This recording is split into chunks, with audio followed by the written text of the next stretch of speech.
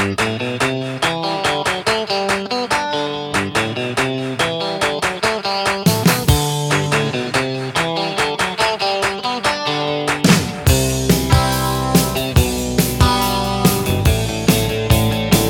and welcome to another episode of the Home Run on Wheels podcast. This is Ron Clements with my wife Patty. Hello.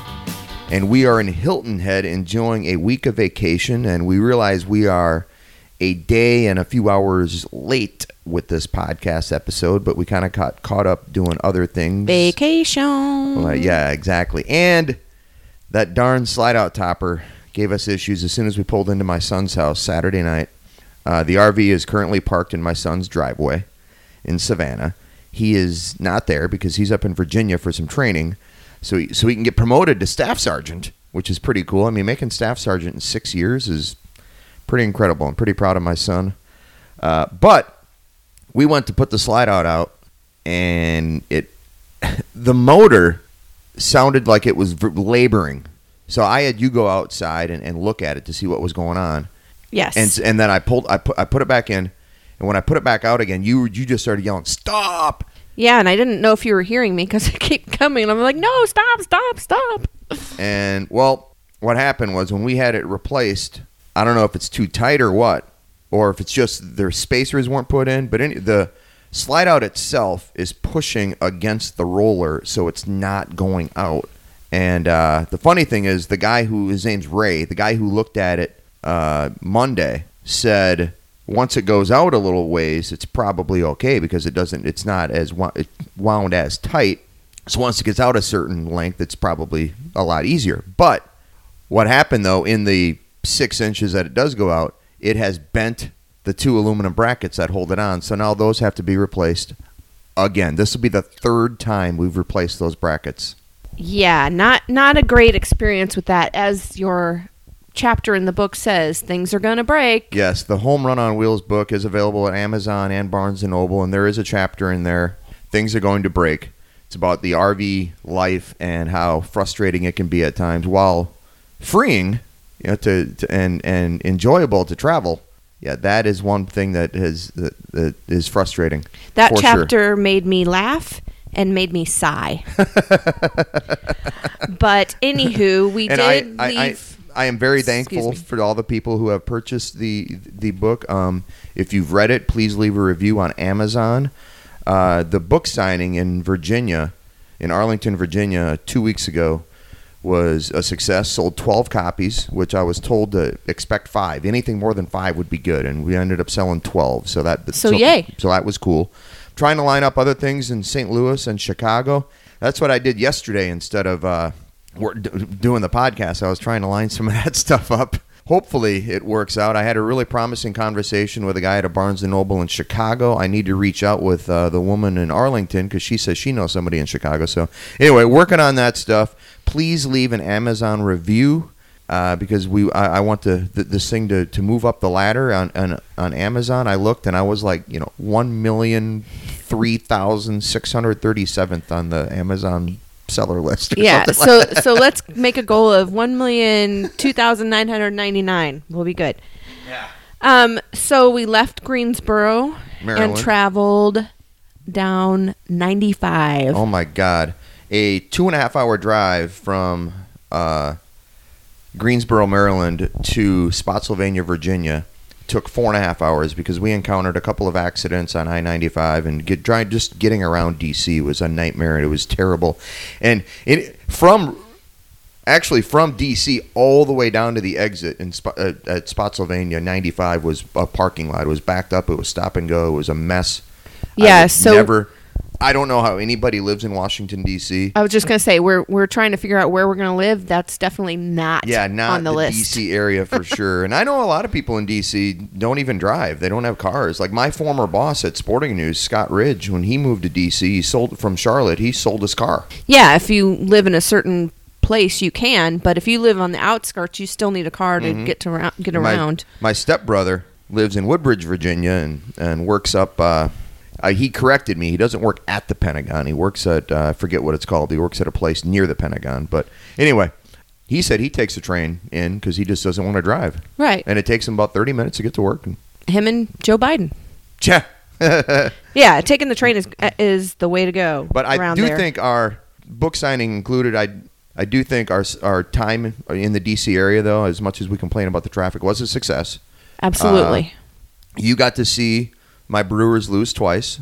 Woohoo! But more importantly, those kids in the D.C. area with Lutheran Social Services National Capital Area and Family and Youth Initiative got to see their home team win, and I'm happy for that. I hope these kids had I think Susan Punnett and Dana Lee and Jennifer Cormany, they all said that their kids had and their families had a good time.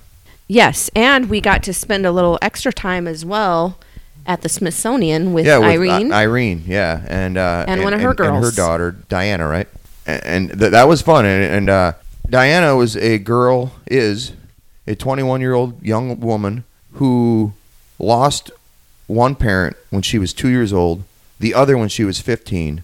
She had nowhere to go from the Congo, so she walked to the Atlantic coast in Nigeria and was able to come to the U.S. as a refugee, was in a foster home for a couple years that was not good for her. She found Irene when she was 17, almost 18, and for the last 3+ years, she's been living with Irene. Now she's going off to college, and it's a pretty incredible story. That's the importance of the unaccompanied refugee minors, how they need places to go. You can... I don't care where you stand on the political spectrum, if you're against refugees or sanctuary cities or whatever, but we're talking about kids who are orphaned and have nowhere to go and need homes, and that's what unaccompanied refugee minors means. Right, and just, the fact that that's her backstory now. She's living her life, she's enjoying herself. We had a good time at the National Air and Space Museum, checking out all the different scientific things. It was a little hard for her sometimes to understand the tour guide and the nuances because of the language. I mean, she speaks very good English, and I'm sure she understands more than I ever could of her language. But it's just a little bit different, and it's something that they have to deal with coming into another country. 5 years ago, she didn't know English. Right. How far she's come with her language is pretty astounding, and she's a smart girl, and yeah, I wish her the best, and she's going off to college. She graduated high school in 3 years, which is awesome. That just shows you how smart she is, despite having a language barrier. Yes. And so what was your favorite thing at the Smithsonian? I'm disappointed we didn't get to see the IMAX film we wanted to see. The one we saw was pretty cool about the moon landing. But I don't know. Favorite part of the Air and Space Museum? Well, I'll tell you what mine was. Amelia Earhart's Lockheed was pretty cool to see, and then that the big Fokker they had hanging up above it, and that's what it was called. It was called a Fokker, F-O-K-K-E-R, and I totally thought of the movie. Of course. But my favorite part was actually one of my favorite things was that movie, seeing the Meet the Fokkers. No, the moon landing, you goof. And, just the whole, it was actually stock footage of people watching the rocket launch and everything else. It was really cool. The people lined up in their cars on the beach across from Cape Canaveral was pretty cool. I mean, you see it in like movies, like reenactments and stuff, but to actually see the actual footage was pretty cool. Yeah, and I really liked that. And then we got to see Neil Armstrong's suit, and we got to see the lunar launch module.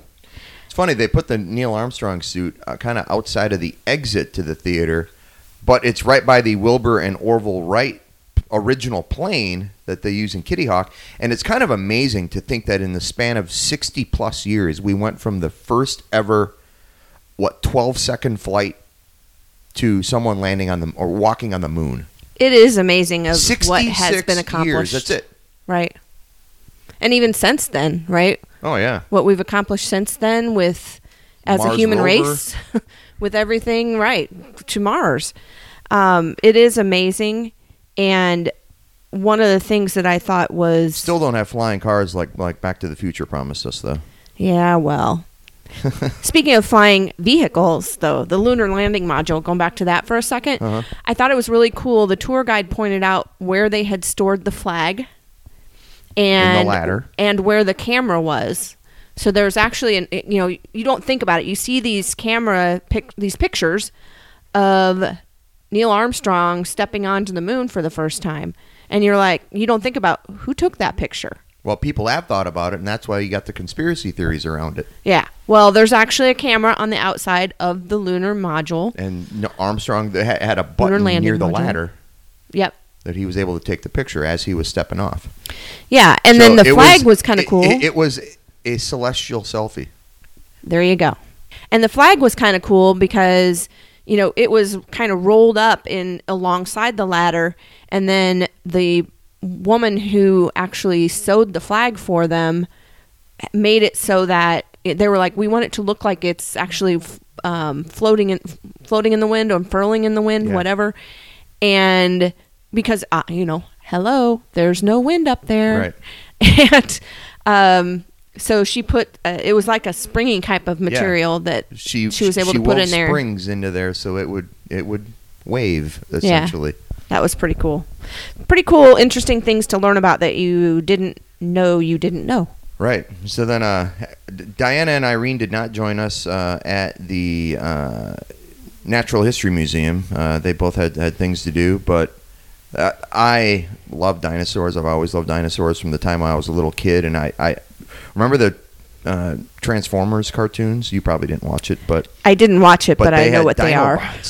They had these robots that would transform into dinosaurs and then into robots and stuff, but they were called Dinobots. And I think I had every one of them when I was a kid, like little action figures, right? Mm-hmm. And so I've always had this fascination with dinosaurs and love the Jurassic Park movies. Not so much on the Jurassic World movies, but seeing just rooms of dinosaur bones and other fossils, it was really cool. That was my favorite part of the Natural History Museum.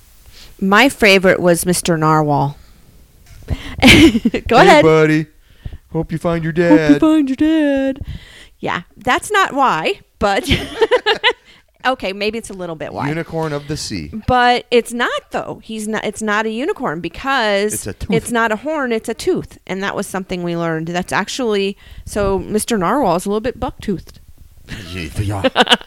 Well, it's kind of funny that people thought for years that narwhals weren't even real. They were just this mythical, a unicorn of the sea, essentially. Right. But the indigenous people where the narwhals live up in have the north, used those. Like the Arctic Ocean. Right. Have used like their horns and things like that as tools, as weapons, things like that. They respect the narwhal. There was a whole display about how they, I don't know, revere is the word, but revere the narwhal and respect them. And, if you do see a narwhal, I don't think they hunt them, but if they do get one and they would utilize it properly, etc., and again, revere it and respect it. And those people were a lot of people just refer to them as Eskimos, but they're the Inuit people who, and that's what the display was near the narwhal exhibit at the Natural History Museum, and I think that was a temporary exhibit, wasn't it, or is that permanent? I don't know if it was. It was definitely featured. Yeah, but the best thing about the Smithsonian museums is that they're all free. Yes, and I was expecting we were going to go in there and pay an arm and a leg to go inside. And right, you would think so. And it's free, and that was something that was a pleasant surprise because obviously we're not wealthy and we're not retired, and so that was nice to not. Yeah, we're paying spend. for this trip. But the other thing, also a pleasant surprise, was the garden, the Smithsonian garden that we walked through. I loved that, of course, because I love gardens. I love flowers. I took pictures for hours, you might think. Yes, you do like your pictures. I do.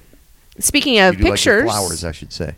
Speaking of pictures and flowers, that was one of the things I liked about one of our stops along the way at one of our Harvest Hosts at the Wilderness Run Vineyards and 1781 Brewery. In Spotsylvania, Virginia, the aforementioned Spotsylvania stop. Yes. They had some great seating areas. They had just this really nice, it was a farm that the family bought years ago. I can't remember how long she said it had been in the family, but a lot of years. And it's now this venue, and they grow their grapes. They have other crops there as well. Harry even had us take a picture with some of the grapes that he had just taken off the vine. Yeah, and you got fancy and put the wine glass in there. I did, yeah. Fancy picture taking. And Harry, he's a young guy. He's got to be in his mid-20s, but he's like the chief brewer for the brewery that they have. And yeah, they had some good beers too, Yeah. and I'm bringing one to some of my beer-loving friends in Tennessee. Yep. So it's kind of nice. The next, I said before we started recording this that the $300 we're going to have to pay to get the slide-out topper fixed is like paying for a week at an RV park in Savannah. But we do not have to pay for any RV park here while we're at this beautiful resort in Hilton Head, which is nice. But on the way down here, we took 3 days to get down here from Maryland, and we used Harvest Host, which is awesome for any RV traveler. It's a great overnight stop. We actually dumped and refilled our water at a Flying J gas station. Actually, we didn't refill the water there. We refilled the water at one of the wineries. But that was in North Carolina, in Pine Level, North Carolina. They had water at no charge even. yeah, that's awesome. Yeah. And the place we stopped at in South Carolina even had 50 amp electrical hookups. So there are some Harvest Host sites that have hookups, which is great. But we're going to use it again when we leave here on Sunday. Sunday night, we're staying at a farm in Cartersville, Georgia, on our way to Murfreesboro, Tennessee, where we're going to spend a week staying with our friends there, the Pullmans, and then we'll get to St. Louis, where we actually do have an RV park reserved in Cahokia, Illinois, I believe. We'll have a nice view of the arch. And then from there, we'll go up to Chicago, where, again, I'm trying to line up a book signing the last week of September in the Chicago area, and then I want to do one in St. Louis, like around somewhere between the 6th and the 13th. And I did have, I think I said I had a promising conversation with someone in the Chicago area. I misspoke. It was in Fairview Heights, Illinois, which is down by St. Louis. I'm hoping to get something lined up there on October 6th. Hopefully it works out. They're doing a local authors signing. Oh, that's cool. It would be like he said like 8 to 10 local authors, and I told him you and I used to live in St. Louis, so I could be, technically a local author. Local in quotes. Right. We always say that's kind of what we consider home in a way. I told him we have a storage unit in Soulard in St. Louis, so and that we ended the trip in St. Louis. So, friends in St. Louis, keep October 6th open, and you might have to, if you're on the Missouri side, you might have to go to the east side a little bit to go to that Barnes & Noble in Fairview Heights. It's not really that far, and the ocean will not... the ocean. The ocean. Some people in St. Louis some people think it's an ocean. The Mississippi River is the ocean, yeah. We can't cross it. But you can cross the river, believe me. You can you can even go to St. Charles and cross the Missouri River, right? Right. From St. Louis. But I digress. Yeah. We're, again, thankful to the Nationals and to the Pirates, and I want to try to line something up in Chicago. In St. Louis, it's funny, the organization we worked with last year, the Foster and Adoptive Care Coalition, they have tickets from the Cardinals for the September 1st game. Oh, good. And Kim Johnson asked me a while back if we were going to be there for September 1st. And we're like, no, sorry, we'll be leaving Hilton Head. We'll be leaving South Carolina that day. And so, yeah, can't really make it that quickly. Yeah, no, not so much. Not in the RV. I'm happy, though, that the Foster and Adoptive Care Coalition is getting more kids out to a Cardinals game, and that's good for them. It's a Sunday afternoon game. Not sure who the Cardinals are playing then. I know they're kicking the crap out of my Brewers right now, which is awful. The Brewers are done. They had the best record in the National League last year, and they're going to be lucky. And this is a World Series contending team, we thought, at the beginning of the season. They could have been a contender. Yeah. What movie is that from? Oh, goodness. Don't do that to me. It's Marlon Brando. Uh-huh. On the Waterfront. Okay. Best Picture winner. Great movie. I love it. But anyway, the Brewers were thought to be a World Series contender at the beginning of the season. Now they're going to be lucky to finish over 500. This is not a good team. Their pitching is terrible. Their defense is awful. Yelich is like the only guy who can hit consistently. It's bad. It's terrible. I'm mad now. All right. But anywho, so back to a better Let's topic. on a high note. Yes. So, you mentioned the Foster and Adoptive Care Coalition in St. Louis. One of the things we've really learned, and we've mentioned this a little bit before, is about how many different organizations there are and how much need there is across the spectrum in foster care. Yep. So with LSSNCA, focuses on URM, unaccompanied refugee minors, and FYI focuses on connecting teenagers with adults and ultimately with mentors so they can start building that trust and have interviews. A family even in adulthood. Yep. And the last 2 episodes of the Home Run on Wheels podcast have interviews with Jennifer Cormany from LSSNCA and Susan Punnett of FYI, and they talk about specifically the work that they do with unaccompanied refugee minors and teens. And then, you have your traditional, what people think of when they think of foster care. They think of young kids. They think of, and Susan even mentioned that an quote-unquote older child is often thought of as 6 to 12. But as she talks about in that episode, there's a need beyond that for these teenagers to have families, and young adults older than teenagers that are aging out of the foster care system. And then I know from Celeste that Children's Hope Alliance has programs that help kids who are aging out of the system, as well as helps throughout the life of the child. So there's so much out there to learn. We've learned a lot. I'm sure there's even more to be learned. And please do reach out. We've tried to do what we can as we go along, and we will continue to do that. Yes, we will, and we'll continue to do the Home Run on Wheels podcast, even if it's a day late. Thanks for listening, guys. Next week, we will. Where the heck will we be next Monday or next Tuesday? We will be in Murfreesboro, Tennessee, at the Pullman. So, have a great week. I know we will down here in Hilton Head. And thank you, all as always, for listening to the Home Run on Wheels podcast.